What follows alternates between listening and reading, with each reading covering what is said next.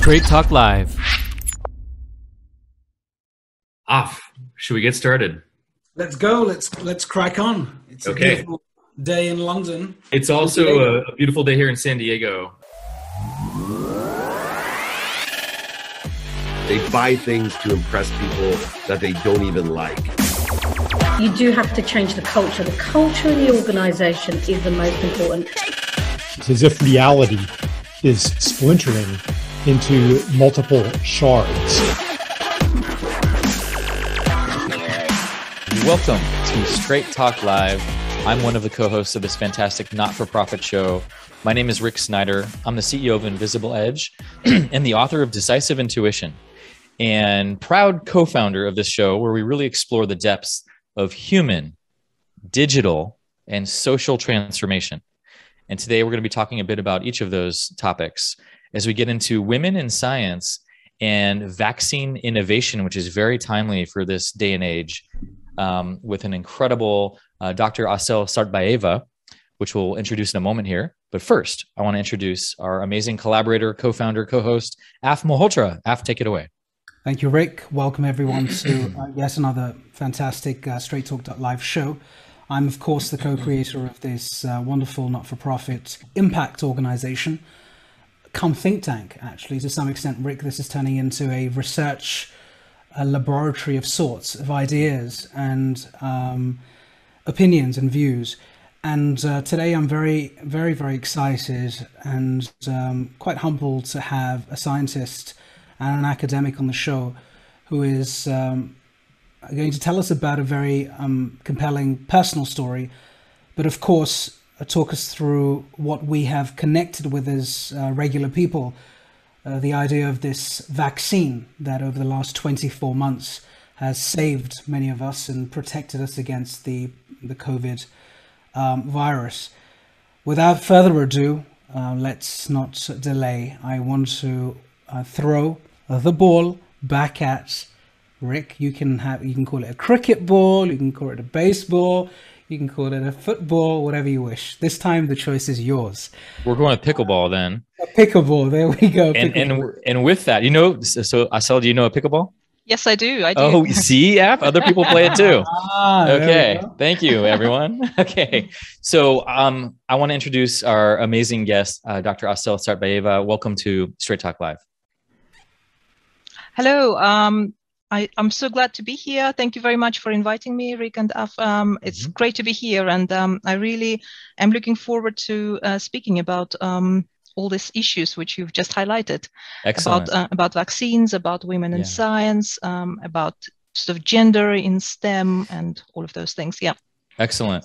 Well, you have an amazing biography, and obviously you're associate professor now at University of Bath in the south of the UK, and you have a PhD in Cambridge, a master's in philosophy as well at Cambridge. So that translates to you all you out there. She's wicked smart, wicked smart.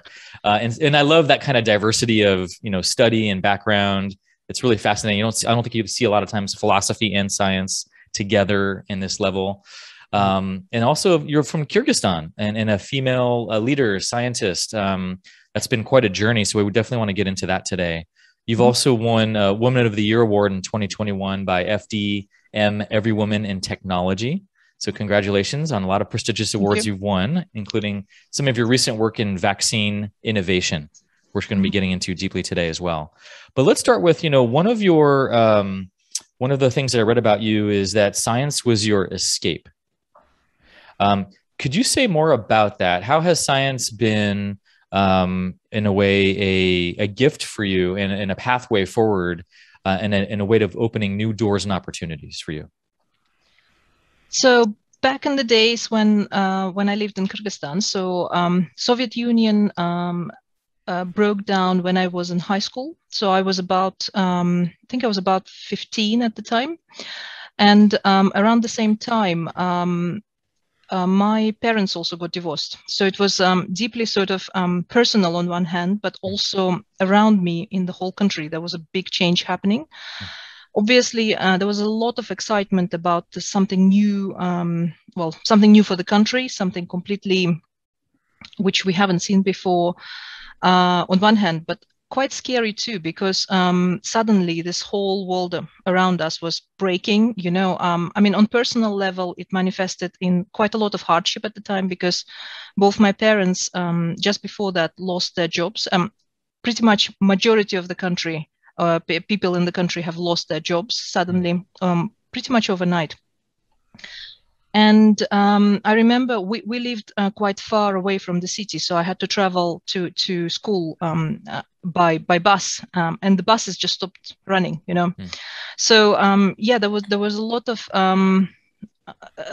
of really hard things, like, for example, how do I get to school? And sometimes we didn't have money for food. So there were like lots of things changing. Some exciting, some quite hard, and some quite scary, to be honest, at the time. And then also my parents got divorced at around the same time. Mm-hmm. So in my personal life, there was a lot of change happening, obviously. So my parents actually are from the more from art background. My father went to art school. My mother studied history and ethnography. They both went to Russia back in the day and during the Soviet Union, because that was the only way to get really good education at the time. However, when I was finishing my school, suddenly the doors opened, the Iron Curtain fell. So suddenly I had actually opportunities to go abroad. Opportunity was there, but I didn't have money, so I couldn't travel personally, because obviously I couldn't afford it. I couldn't even afford sometimes I couldn't afford to go on the bus to school. So it was that kind of situation.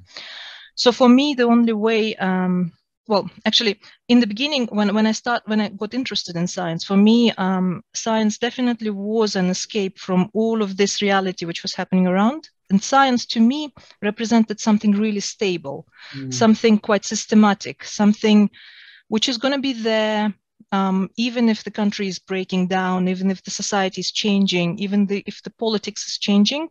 Science sort of represented something which is not going to change, I think. And that's what I really liked. And also just before that, I had I broke my spine when I was 12.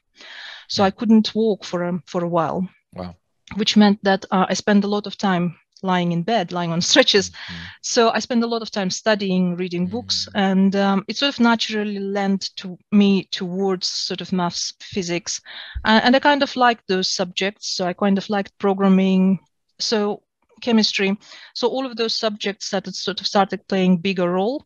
Fortunately for me, I had a brilliant teacher of English, so my English was really good. So by the time I was finishing school, I thought, where do I want to go? My mother was really pushing me to go to either philosophy or history or journalism, sort of those kind of subjects. And I think for a lot of women in Kyrgyzstan, that's where they're being pushed towards, or medicine. Medicine would be another one. I sort of early on realized that I don't want to do medicine.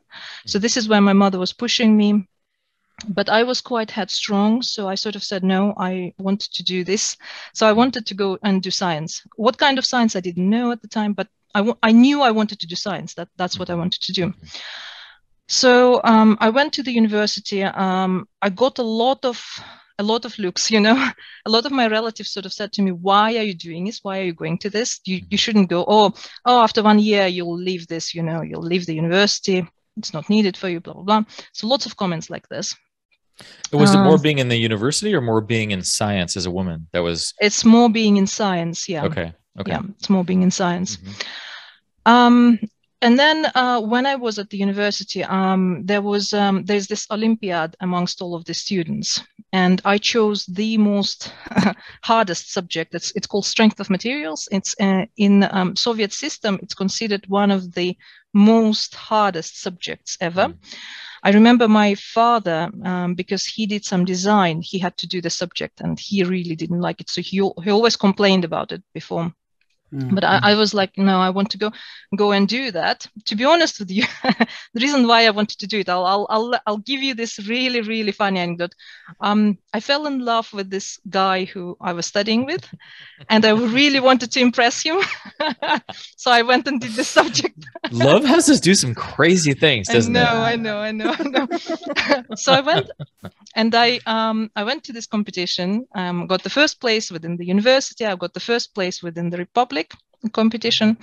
And I was then told that not only there was never a female winner there on the subject, there was never a female participant in that subject. Wow. So it was absolutely shocking for everybody. And the judges sort of said to me, oh, this is unprecedented. You know, we've never had a woman, blah, blah, blah. So they were like, this is weird. And then some people were saying, some of my peers sort of said to me, oh, maybe you've cheated, maybe you've done something, you know. I was a bit annoyed with that. So I went next year and won it again. Nice. Just to silence those people. Right. By that time, I was not in love with the guy anymore, so that was not important. Wow. So anyway, that sort of solidified my belief that I can do this. I can definitely do this, and by the end, I knew I wanted to do a PhD. But I knew I didn't want to do a PhD in Kyrgyzstan because for the variety of reasons. So I volunteered. I started working as a volunteer for the British Council, and this is where I found a journal, New Scientist. And in New Scientist, I read an advert for a studentship in Cambridge. Before that, I applied to many universities, and I got offers, but because I didn't have money, I couldn't go. So I really needed a studentship. So this is where I applied. I got the place. I was absolutely astonished that I got it. But I was very happily went, of course, to Cambridge and started my studies in 2001. It was in Department of Earth Sciences. So completely new area for me. I have a PhD in mineral physics. So after I did my PhD, I didn't know where my science would be applicable. So apart from university, so I knew I can stay at the university. So this is what I then did afterwards. But what really was quite interesting was that then when I was thinking where else I can apply my science. So yes, of course, I can be solving crystal structures and of some minerals, for example, and I can continue doing it, which is fine. But can I do something more? And this is where a lot of more new interesting things came up. And then the idea with the vaccines came much later. So this is 2010. I'm talking about when I already had my first daughter. And I don't know if you've read about this story or not. This is a different story. Sorry, I'll give you another story here. So in 2010, when my first daughter was born, I have two daughters. I took her to be vaccinated. So she was only 2 days old, very small. And she was supposed to be vaccinated with BCG vaccine against tuberculosis. And this is where the doctor took out the vaccine from the fridge and injected her. And I was so naive. I knew very little about vaccines at the time. All I knew was that they prevent diseases. That was it. So I asked the doctor, can we warm it up a little bit? It must be really cold. And he said, no, if you do, then it will spoil. And this is what started me thinking about it. I started researching. And really, what was breaking point at the time for me was when I saw the pictures of people carrying cool boxes across the desert on their back, or cool boxes on the camels or on the donkeys, carrying the cool boxes with vaccines to really inaccessible areas. This is what really sort of clicked for me, and I thought, oh my God, if this is a big problem, can I help with solving it? And that's when I thought, can I apply my knowledge of aluminosilicate minerals, structures like this behind me? Can I apply this knowledge to the vaccines? And I started researching about vaccines, and that's when I started learning about vaccines. So yeah. So wow. So it was that personal story that really got you hooked into the whole world of vaccines. Your attention wasn't on it before at all. No. So before that, I was studying these aluminosilicate materials. It's porous materials. They're really great materials for catalysis, for production of petrols. You know, they're used in a lot of different industries, in radioactive spill out cleanup industries, in agriculture, but they're not really widely used at the moment for medicine. And there's some research happening in that area, but they're not really used a lot. And they're periodic structures, which I've been studying before. But really, for the vaccines, what I've developed is the use of the structures, but they are amorphous structures without any periodicity in them. So it's a slightly different idea, but similar-ish material. Yeah. So, Asel, this is fascinating. I mean, I think one or 2 points, and then I'd like to just talk about what you're doing today, because it's so timely and it's so important. It's fascinating. One thing that I picked up when you were talking about science is a form of escape for you. It sort of reminds me of environments where it could be geographical, it could be a social sort of environment where there is high levels of volatility or chaos or uncertainty. And I usually talk about this concept of making friends with uncertainty. And the only way you can still survive with uncertainty, it sounds like with you, is you need to have something that is a little bit more certain. And for you, that certain was science, because like you said, it was stable and it was constant and it wasn't going to change that much. And it's got me thinking that in certain environments, and the gross generalization, some of the best medics and some of the best academics outside of the Western world come from certain parts of the world. And those parts of the world often are just, populous, highly populous. India being one, China being another. Loads of people, not always a lot of resources to go around. So at a very micro level in those environments, you have loads of uncertainty around you. Job, money, food, you're still at the bottom of Maslow's hierarchy. And often those people end up going into technical roles that are more certain. Engineering, maths, science. And I mean, look at Google's CEO, look at Microsoft's CEO. They originally come from, I'm not saying they come from tough environments, but they do come from parts of India where there is mass uncertainty if you know the microculture there. And it got me thinking that, actually that level of uncertainty to some extent has a massive advantage, because you can focus and you look for clarity. You look for that predictability, and maths and science gives you that because it's formulaic. So I just got thinking about that. There may be no correlation and there's no hypothesis to test here, perhaps, but that's amazing. And with that in mind, sorry, go ahead. Yeah. I think what's interesting here is that because science gives you ability to see patterns, specific patterns, and I think this is really what helps amongst in the chaos of everything. It actually helps you to sort of some kind of it gives you some kind of system. I think the funny thing actually about science is that, on one hand, when you're learning, of course, you're learning everything, what's been all this knowledge which is accumulated, like in the textbooks, it's all the certain things. And it's really certain, it gives you this sort of framework and structure. But actually, by the time you get to, by the time you've once you've learned a lot, you actually can see, funnily enough, how flexible science is actually. So at this level now, for example, I can see actually how much creativity is in science, despite the fact that it is quite rigid. I mean, it is in certain ways rigid, but in other ways, there are different ways of interpreting sometimes things. I mean, obviously facts are facts. I mean, I'm not saying that we interpret facts differently. No, facts are facts, but there are some new concepts which are always evolving in science, and they're always changing around us. And there's a lot of creativity actually in science. And this is what I really love about science too, is that you have that structure, but there is also a vast sort of space for you as a scientist to explore around that framework. And, the framework gives you really good system of how to explore things, how to not just answer questions, but also how to pose questions. This is what I really love about science, is that it gives me an opportunity to pose new questions. If I answered one question, I can then think of another question. I can pose my own question, which is really great. And I love that about science. So just wanted to add that on top of the, yes, there is system, but there's also a lot of creativity, which is really great.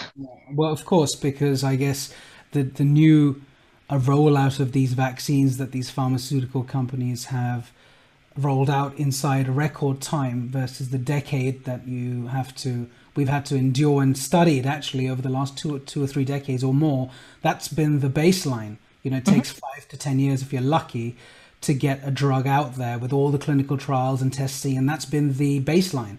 suddenly that baseline has been challenged because of all of the reasons, because of the pandemic, but also a sense of urgency. And we talk a lot about this concept of sense of optimistic urgency at STL, Straight Talk Live. So that's the whole point. So when you do these talks, the idea is that the audience listens to this and says, well, actually, you've got me, I need to get off my chair and I need to go do things in a positive, optimistic way. So with that in mind, it would be good to understand, you got triggered in this vaccine world with that event with your child, and you thought, well, surely, this cold storage thing needs to be re-examined. So what are you actually doing right now? Help break that down for us, please. So it took me a long time to really learn about vaccines, understand how they're made, what are they made of, and our first experiments. So we've started doing experiments in the lab, but first experiments for a long time, they were not really working. And really the first result, I think, which more or less was the most successful, was in 2014, when we produced a formulation of the protein, which was quite stable. So what we did was basically, the idea is very simple. You have your amino acid, so it could be any biopharmaceutical. So it could be a vaccine component, it could be a virus, a viral particle, a protein, enzyme, anything. So all of them, if you look at their structure on the molecular level, they're all amino acid chains. And what amino acid chains have in common is that they are all really folded, really neatly folded structures. When they unfold, they break down. So analogy would be boiling an egg. When you have a raw egg, it's liquid. But when you boil it, all of the proteins inside unfold, tangle up, and you end up with a boiled egg. And we all know it's impossible to unboil an egg. It's because all the proteins, all the amino acids have unfolded. So this is what we're trying to prevent, basically. When you take your drug out of the fridge or vaccine, all the amino acid chains unfold and spoil. And we're trying to prevent this unfolding. And this is where I started thinking how I can stop this. And since I've been studying porous materials before, sorry, I'm going to wave a structure at you now. And I know it's a podcast, and I know some of you are not looking, so I'm going to describe what I'm doing. So I'm showing my fist at here, and my fist is going to represent the virus or our biomolecule, which we want to preserve. We don't want it to unfold. So if it opens up, I'm opening up my wrist. So if it opens up, it breaks. We want to prevent this. So what we do is we grow our silica shell around that molecule. So I'm just putting my cage around my wrist. Now, when my wrist is inside, it can't open up easily. It can't unfold. And this is how we prevent it from spoiling, basically. That's the simple idea behind it. And you can do it on a molecular level. Do it on the molecular level, yes. We do it on the molecular level, which means that the cool thing about it is that the cage which we are building is tailor-made, which means that if you have a really large molecule, and if it's really wonky, if it's like that, then your cage is going to be that shape exactly around it in reverse. Right. And if it's small, the cage is going to be small. So it's just going to grow in the same shape as the biomolecule, Because it completely covers the biomolecule, it covers it completely, it basically stops it from unfolding, and that's how we preserve it. That's the idea behind it. And what is this allowed for as far as distribution? Is this already out there in the market? Is it still in a certain kind of beta? And what is it? And then what is the ultimate result that you're hoping for through this work? It's not out there yet. It's not being used at the moment. It's still under research. We've already done 2 animal studies where we've actually tested our vaccines on animals. So this was done on mice. We are hoping that at some point soon we might either move on to primates, or we might actually directly go into people. So the great thing about this method is that this material, silica, which goes around the biomolecule, it's non-toxic, it's biocompatible, it's something what sand is made of, so it's really cheap. This is another great thing. It's FDA approved already for oral delivery, so we don't need actually to wait for that regulation, which is really great. And all we need is basically just to show that the biomolecule inside stays intact. And so far, we've already done it on 3 different vaccines. At the moment, we are looking at one of the COVID vaccines. I can't tell you which one it is, but yeah, we are looking at it. And I'm hoping we will look at more COVID vaccines in the future also. Does it rhyme with Brizer? I'm just kidding. It's a joke. Sorry, I couldn't resist. Let's go back to that for a second. So at what stage do you inject this, or is it just part of the formulation upstream? So right now, what we have is we have a method of insilicating vaccine and the method of removing the silica just before it's going to be injected. Yeah. Oh, I see. Okay. So we don't want to inject silica into people, although it's not going to be a problem, but still we don't want to inject just for logistic on people, just because people wouldn't want to have more injected into them at the moment. Okay. So what we've done so far is, we've developed 2 methods, one for insilication, one for the release. And what we are now doing is we are optimizing our methods for specific biomolecules. So for example, if you have a specific vaccine, the method needs to be slightly modified in order to accommodate each specific vaccine, because each vaccine is really different. Each biomolecule is really different. The surfaces are very different, so it's slightly different chemistries. So it needs to be optimized each time. It works very differently to different vaccines, and that's why it needs to be optimized. Yeah, but we're still in the research space. We are not quite sort of ready to start selling the vaccines tomorrow. At the moment, we are trying to partner with companies so that we actually can do it much faster, because with companies would be much easier for us, and that's why we've already partnered with one COVID vaccine producer, and we want to partner with as many companies as possible in order to look specifically at their specific vaccine formulation, because that would be much faster. So does that mean, in other words, that assuming it is successful in X number of vaccines, are you saying you are eliminating the need for cold storage, or are you saying you need it but not as much? So specifically, this method is designed to specifically eliminate cold storage. Wow. So, for example, every vaccine which is being given around the world today, every vaccine does need refrigeration. So this is 2 to 8 degrees centigrade in the fridge. There are some specific vaccines, newer vaccines, which need freezing. So they need to go up to -80. We've seen some, yeah. So for example, Ebola vaccine needed -80.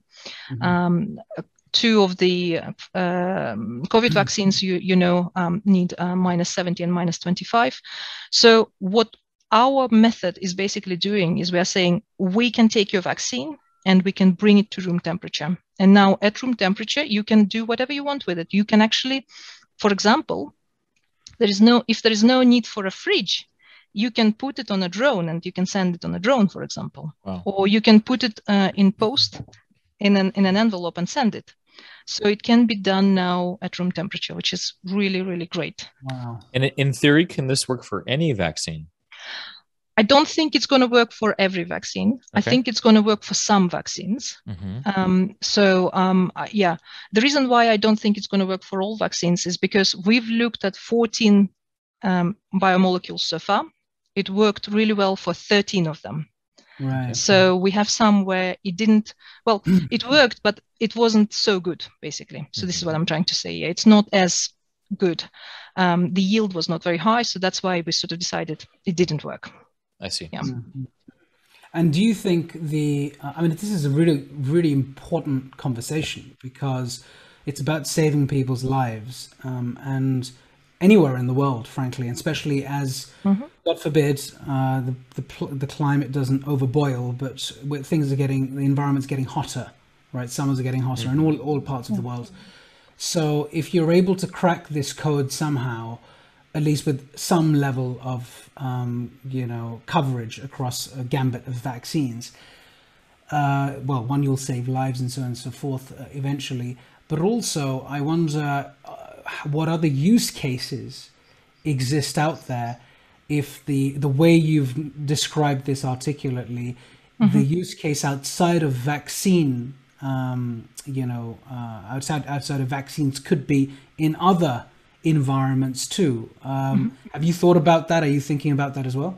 Sure. So sorry, I'm just going to try to answer two questions here. So first one on the saving lives. Yeah.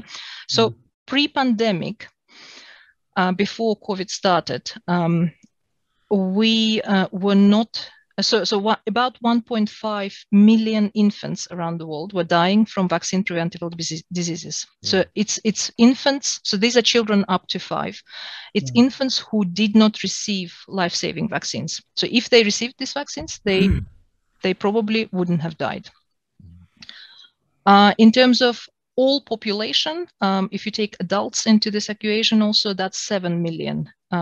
7 million every year. So this is how many people were dying from vaccine preventable diseases. So a lot of the times, the reason why we can't deliver vaccines is this dependence on cold chain. So for example, if you look across the, so this is WHO data, across the whole globe, up to about 1980 was the time when the vaccination rates with DTP vaccines were growing across the world. And then from about 1985 until now, until today, they sort of leveled. And the reason for why they leveled is because, yes, we can really easily deliver vaccines in Western countries. We can easily deliver vaccines in middle income countries. But really in the poor countries, the vaccination rates are as low as 10% or sometimes even lower. I mean, that's ridiculous. This is now when we have really good vaccines, which really save lives. So this is the thing. This is really the area where I think we can really help. So we can bring that from 83 to 85%. We can bring it up to 100%. So that area is really where we are targeting. We want to be able to vaccinate that 20% of children who do not get the vaccines basically today, because we just physically cannot deliver those vaccines to them. That's just the thing. So yeah, potentially, I think with our method, and not only with our method, but there are some other methods too which are being developed for removing cold chain of the vaccines. I think with other methods too, if we can make our vaccines thermally stable, I think we will be able to crack this, which would be really great. So we will be able to save those children, those people. On your second part of the question, sorry, what? It was about use cases outside of... use cases. Yeah. So yeah, the idea originally was about vaccines. So because I was thinking about vaccines, but since then we've been also looking at other things. So for example, we've looked at insulin. Insulin also requires refrigeration. And insulin is a really interesting area, because insulin, if you freeze thaw it several times, it becomes toxic. So it becomes really bad actually. Yeah, so it can actually poison people. So insulin is a really interesting one for us. And we've also looked at some drugs, specifically antibacterial drugs, and also anti-inflammatory drugs, and some other ones. So yeah, drugs is an interesting one. Anti-allergens is another big area. So lots of people have seasonal allergies. And we know when the onset of their allergies happen. We know that when the grasses start flowering is when the allergies get really bad. So one of the idea which we've been playing about was if we can ensilicate the allergens in very small doses and start giving those tablets to people 3 weeks before the blossoming season, we will prep the body, we will prime the body, and they will not get such a bad allergic reaction. So that was another thing which we've been playing and thinking about. So yeah, there are lots of actually very niche, interesting areas. We've also been insilicating bacterial spores for construction industry, for example. So yeah, there are lots of areas where this can be applicable, not only vaccines. How big is your team? Because it sounds like there's so many different projects and applications. And so I wonder about that. I also wonder competition, because sometimes people don't play nicely, including and especially in science also. I'm sure you've seen some of that too up close. So how does that work in terms of real collaboration versus, how other agendas might get in the way too? What have you seen firsthand? So in terms of my team, it's ridiculously small, too small. So I've graduated already 4 students who worked on this project. I've graduated some master students, about 20 master students who worked on this with me. I have 1 postdoc at the moment and 2 PhD students. So it's very small. We always don't have enough hands, basically. So yeah, we're always looking for more people. But obviously, we need funding to be able to have more people. So that's really the constraint at the moment. In terms of you were asking about competition. So I actually love my competition because, as I said before, it's such a big problem, and we will not be. We are definitely not going to be the silver bullet. We probably will be able to solve some cold chain for some vaccines, but we will not be able to solve it for all of them for sure. Right. That's why I'm really, really glad to see actually other groups. So there are groups all around the world who are looking at this. There are groups in US. There are several groups in US. There's a group in Australia. There are a couple of groups in Europe who are trying to solve this using other methods. So using PLA, using sugar glass and other things. So there are lots of interesting ideas. So I think it's actually great that we are all trying to do the same thing. Yeah. Asel, are you collaborating with international markets as well, international regions and your opposite numbers in different parts of the world? Always. Yeah. So at the moment, I have an active collaboration in Indonesia. So I have 2 people I'm working with who are pharmacists. They work in pharmacy and pharmacology. I have several collaborators in US. I have a great collaborator in Newcastle here, who help us with animal work. So yeah, always collaborating with people, definitely. Yeah, I've just got very recently, a couple of weeks ago, a letter from somebody in US from California who wants to collaborate, and I'm hoping we will do something interesting. Yeah. I have one more question. I'm sorry to take you down this path, but I'm sure people are thinking about this, given that you're an academic. Assuming this stuff works and it all goes really well, and whatever time cycle that may be, what are the commercial gains for academics these days? I'm not familiar with that model as much. So the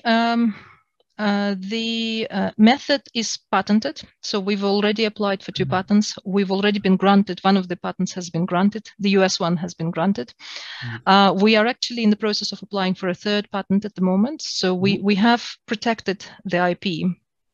And for many years, my TTO here, the technology officer at the university, has been pushing me that we should do a spin-out company, we should do something commercial, blah, blah, blah.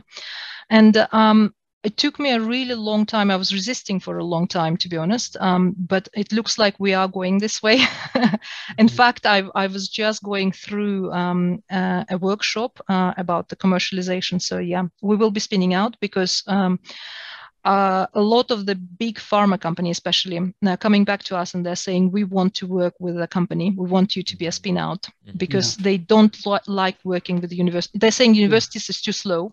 So they want to work with the company. So it looks like we're going that way. Yeah. How exciting. And are you going to be part of that, or you'll continue doing what you're doing, or undecided? I'm going to stay at the university. So I'm not planning to be on the business side. My involvement is going to be as a scientist rather than, I'm not going to be doing because I'm not trained to do the business side. So I'm going to leave it to people who know how to do it. Yeah. Wow.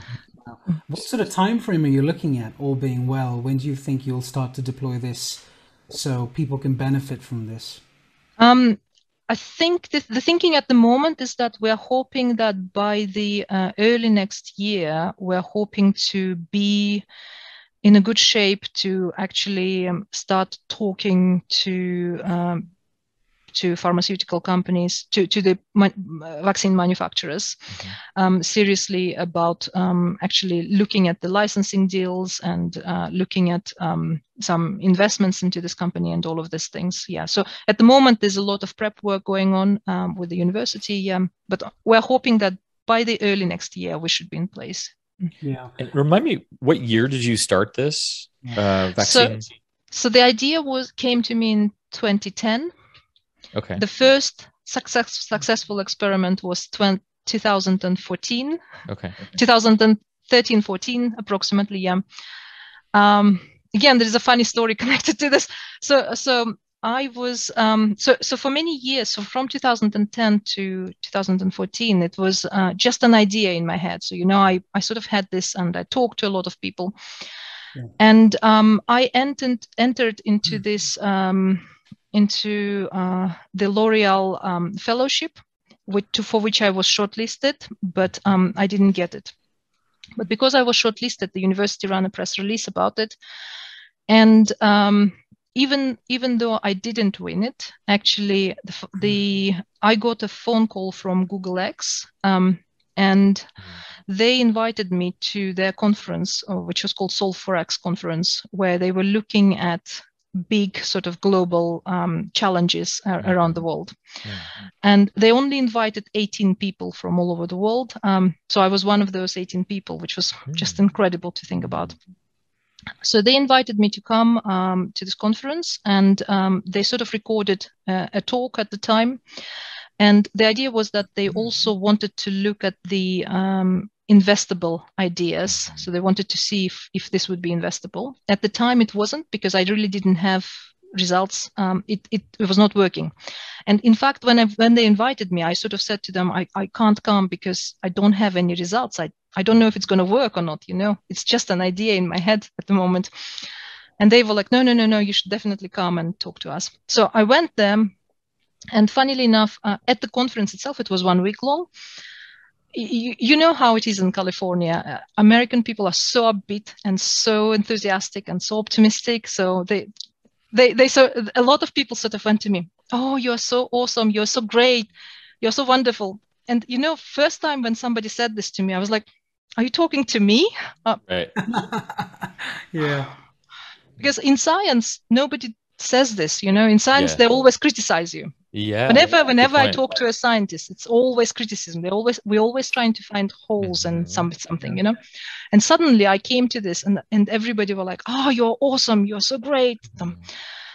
And first several days, I felt incredibly uncomfortable. I was like, really? Nobody ever told me I'm so great, And then gradually, I think I started to feel like maybe I'm okay. Maybe I can do it, So when I came back that week after Solve4X was the first time my experiment started working. Would you believe it? It's just, wow. I don't know what it is, a coincidence or whatever it is, but suddenly it started working. Interesting. And that's when and that's when we started getting the results, started became consistent, and things basically rolled from that. Yeah, right. To what degree does mindset and what have you play into, innovation, intuition, listening to your hunches, all these kind of things that are part of science and innovation. So that's that courage to keep going. Like Thomas Edison's famous experiments of, okay, the 1,000th time this is going to work, right? Yeah. That was really funny, and I still remember it, and I'm still thinking about it sometimes, and I'm thinking, if I didn't go to that conference, how different my path would have been, And then with the pandemic here, and obviously so much of the global attention on vaccines, probably more than ever in my lifetime, 100%, it's in everyday conversations on radio, podcast, television, what have you, on different sides of the debate around vaccines and what have you. How is this either accelerated funding for you, accelerated attention? What's it done in terms of what your work has looked like recently? It's definitely changed loads. It's the attitude of people. Yeah, for many years before pandemic, people would some people would say, "So what? In developing countries and poor countries, people are dying. Well, big news. sort of, you know. And some people sometimes said to me, oh, you know, the big pharma is not going to be interested in this because they like that 50% of the vaccines spoil. They like that they're wasted because they can sell more. Reproduce it. Yeah. So so before pandemic, I got a lot of, well, not a lot. Okay, sometimes I got those kind of comments. After pandemic, totally changed. You know, I mean, obviously, I've been talking a lot more about this issue. So all of this is obviously, well, it's in the news. We know so much more, and people are really interested. And people, I can see that people actually are listening to me much more. And there's definitely a big change in the attitude towards this issue. So whenever I talk about it to people, sort of people go, yeah, now we get it. Now we understand why it's important. And also, I just wanted to highlight that it's not only in poor countries it's a big problem. You know, in developed, in rich countries, it's also a problem. So, for example, just to give you 2 examples, in US in 2016, in just one state, in Iowa, I think I'm not going to remember the exact number. It was 270,000. I think, yeah, $270,000 worth of vaccines were spoiled because of the poor refrigeration, because of the wrong refrigeration. And actually thousands of children had to be recalled back to be revaccinated. So this is just one state. Yeah. So it's not a problem in developing countries. It's just in developing countries, we can see it immediately. In Western countries, we don't see it immediately. In UK, again, another example, in UK, what happened was that when the initial vaccination for COVID started in 2020, you know how UK is divided into Wales, England, and Scotland, and Northern Ireland. So in England, the progression of the vaccination went straight in, and it was quite easy. In Wales, it was actually late by about 3 weeks. And the reason for this is because the first vaccine which was approved was Pfizer-BioNTech vaccine. And at the time, we knew it has to be frozen at -70. And in Wales, there were only 2 centers which had this kind of freezers for suitable for those temperatures. So just transporting it around Wales was impossible. It's very rural also. That's another thing. So the whole vaccination was lagging in Wales because of that. And it's good now, but at the time, yeah, it was a problem. So it's not just the problem of poor countries. It's not just the problem of developing countries. It's a problem for all countries, I think. And I'll give you another example. Sorry, in Kyrgyzstan, when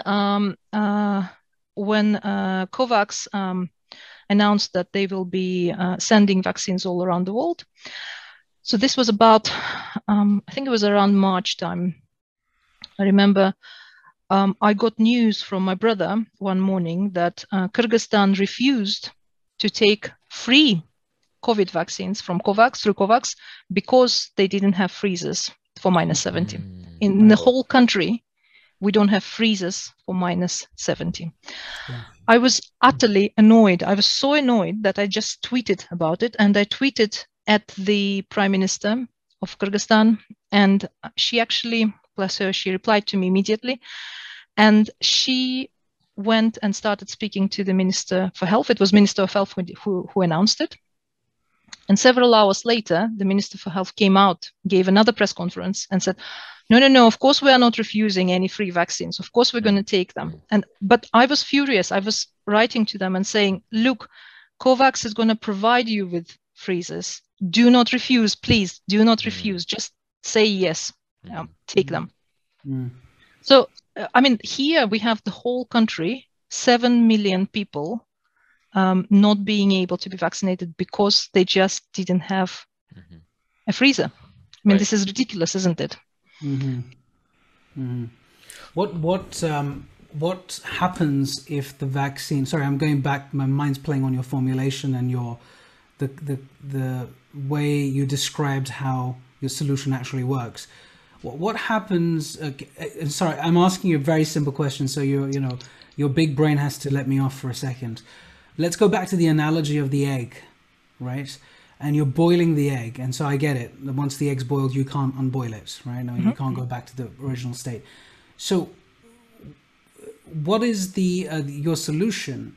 What is it saying it's doing? Is it saying that it's taking it to the boiled level? So it's unfolding is when it's boiled, correct? So okay, let me unpack this. Yeah.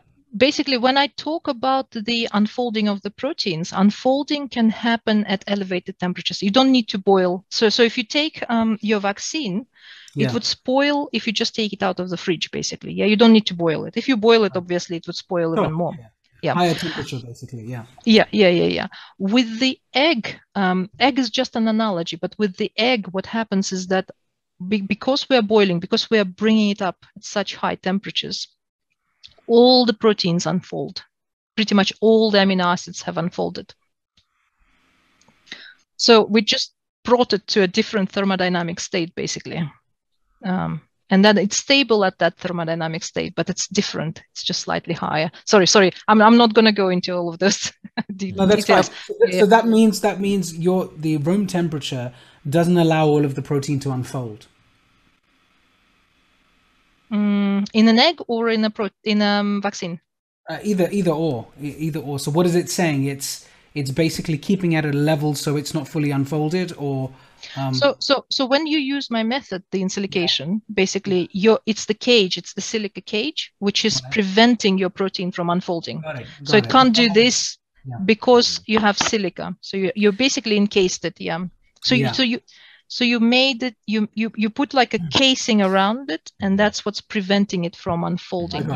And when you inject it, how do you said remove it. How do you remove it? So because this is where it's clever chemistry. So this is where we have our biomolecule, which is an organic molecule, and this is inorganic. So it's really, really different materials. So what we do is we chemically attack this material, but we don't attack this material. So basically, we're playing on chemistries here. We have another we have a release solution, which basically it's designed to attack this silica. And what it does is it breaks this, and then we're just left with the protein. So we're left with the mixture of silica and the protein, and then we just separate them, and then you can use your vaccine or protein for injection, for example. That's amazing. Fabulous. That's amazing. We do have a question coming in from Facebook live. And so the question for you is, thank you so much for your amazing work, first of all. Thank you. This person must be from California. And they ask you, I'm curious, when you think of your vaccine solution, when you think it may be implemented, and what level of adoption do you expect from pharma companies? Thank you for your question. As I said, we don't think we will be able to use our method on all vaccines. And in the same way, maybe not all pharma companies will adopt our methods. So that's fine.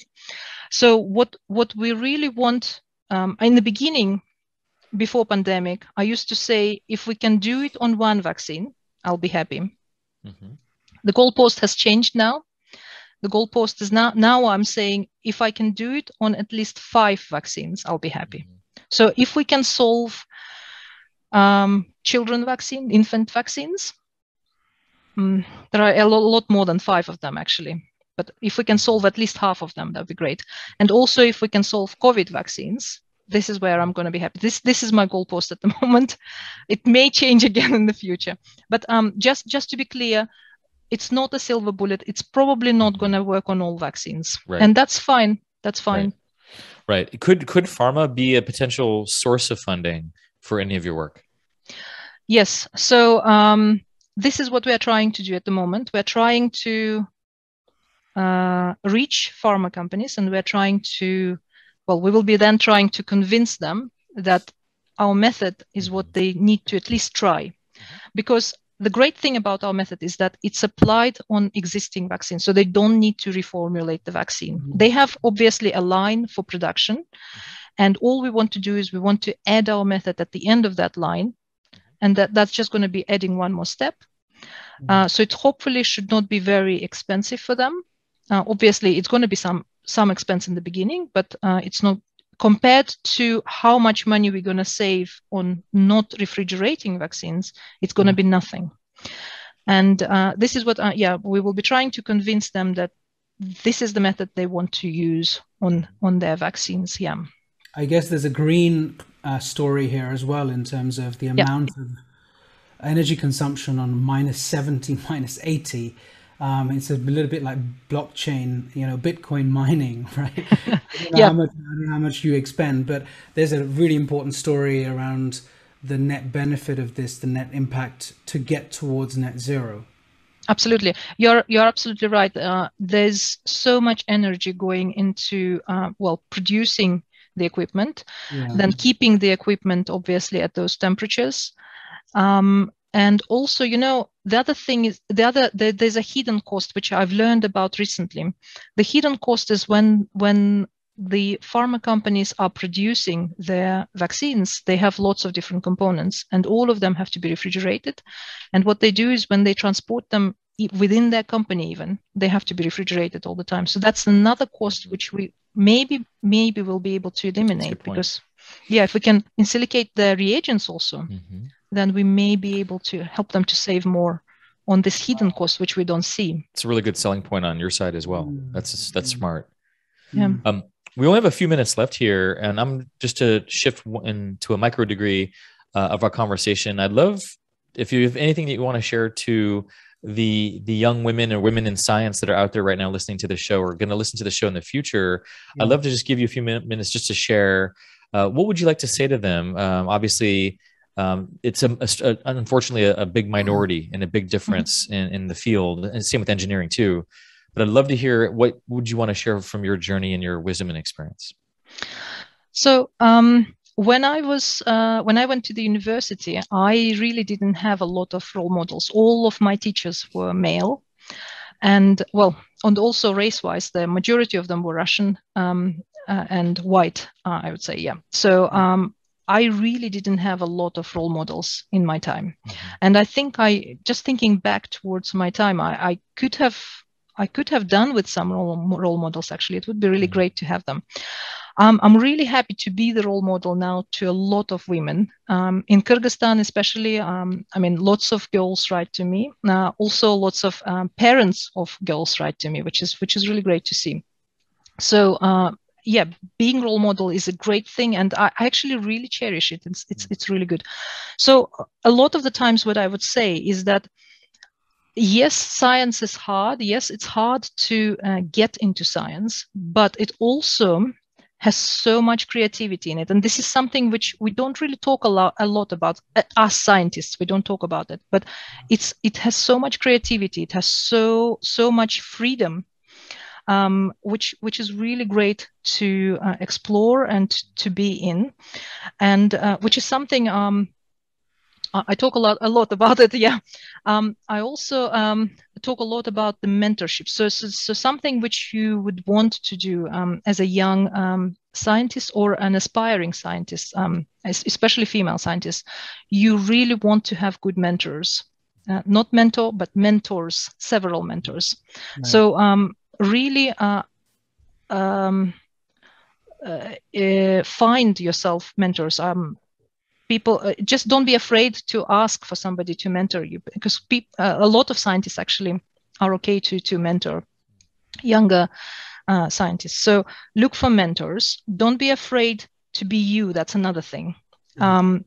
So I remember the time when I was studying. When I came to Cambridge, I was a little bit lost, because suddenly I was in this place full of really smart people. And I was really I felt quite small and very insignificant. And in a way, I felt like I lost some of me, some of my uniqueness, and it took me a while to really get it back again. And I really, really cherish it now. And I really think that it's important for us to retain our uniqueness. Each of us are unique. And we actually, with that uniqueness, we bring so much into science. Especially, I used to shrink away from rooms full of men, and I don't anymore nowadays. But yeah, that is something which is really important. Be yourself. Remember that you are unique. Be strong. and believe in yourself. That's much harder to do than to say, obviously, but I do say it a lot of the times too, because I've told you the story about California. It really helped me to sort of bring back my self-belief, and yeah, remember that you can do so. And also the other thing is, I used to think that you really need to have a talent to become a scientist, but talent towards science, yeah. But actually, thinking back, I don't think I really had that special talent. I just studied, and I became a scientist. So I don't think of myself as like Isaac Newton or I don't know, Albert Einstein. But on the other hand, you don't have to be Isaac Newton or Albert Einstein to become a scientist and to become a successful scientist. So yeah, self-belief, remember your uniqueness, be strong, and don't shrink away from science, because there's a lot of creativity in science.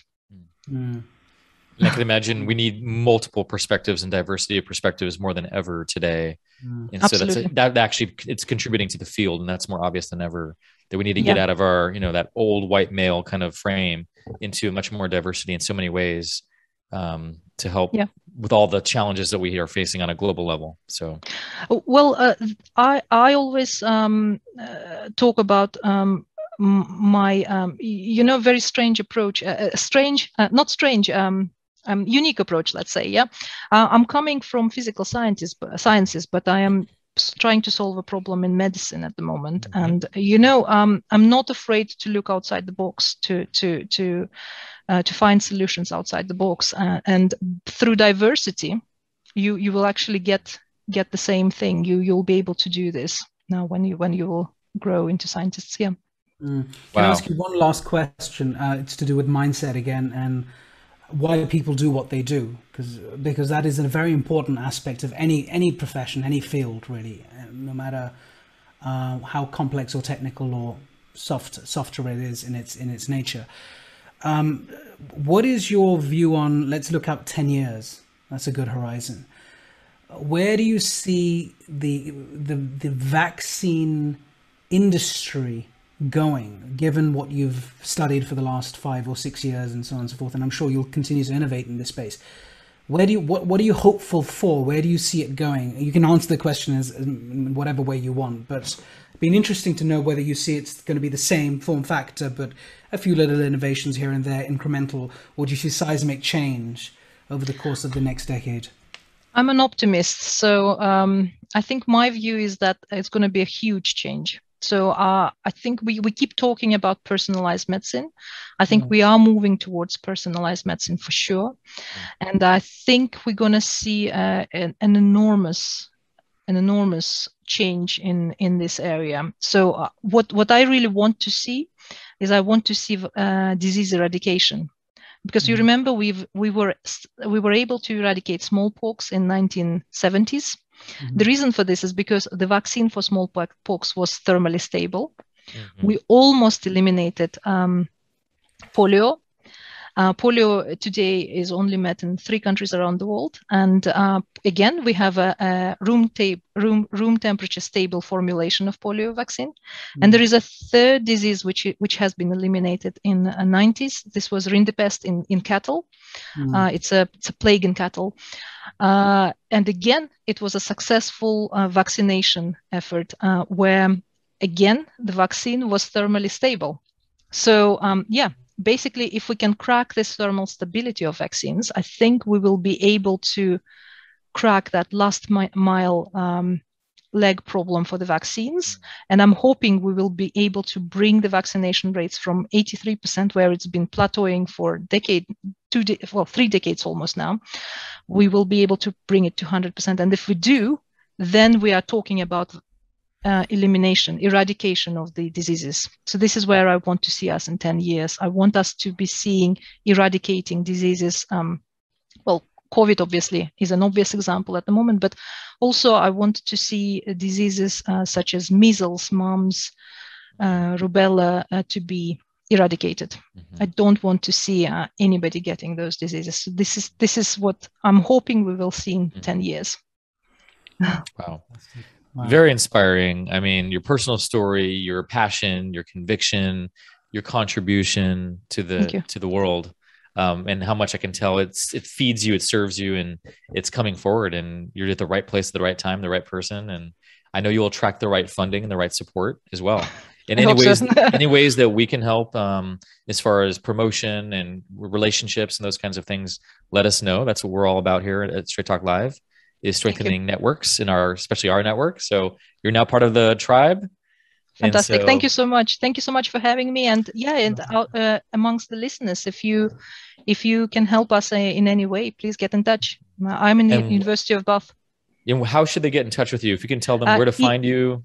Email would be the best way. Yeah. So you can find me by Googling my name on the website. You can find me and write to my email. Email would be the best way. Or Twitter. I'm quite active on Twitter too. And what's your Twitter handle? It's at Asel Sartbaeva, one word. Asel Sartbaeva, one word. Yep. And then we're going to put that on. We're going to have a speakers page on our website, straighttalk.live. So we'll put your profile up there, and we'll put any links, any email addresses that you are comfortable putting on there. Let us know, and we'll get that going too. Brilliant. Thank you so much. Thank you so much for having me. I enjoyed that. My pleasure. Good. Excellent. We'd love to have you back when you get to the next milestone. Just to personally, we'd love to track that progress and let the audience know how you've progressed in whatever direction you've gone in. So I'm sure you'll be very busy by that time and be a superstar. No, we have a date. Yeah, we have. Hopefully, you'll remember us, Asel. Yes, exactly. I'll come back. If you invite me again. Wonderful. And hopefully, I'll get to see you on the pickleball courts in Bath pretty soon. So I love pickleball. You know, I've just started playing. Okay, I'll bring my racket. I'll bring my paddles. Okay, it's on. Yeah, okay. Great. All right. Thank you all. Thank you. Have a great rest of your day. Talk to you soon. Bye-bye.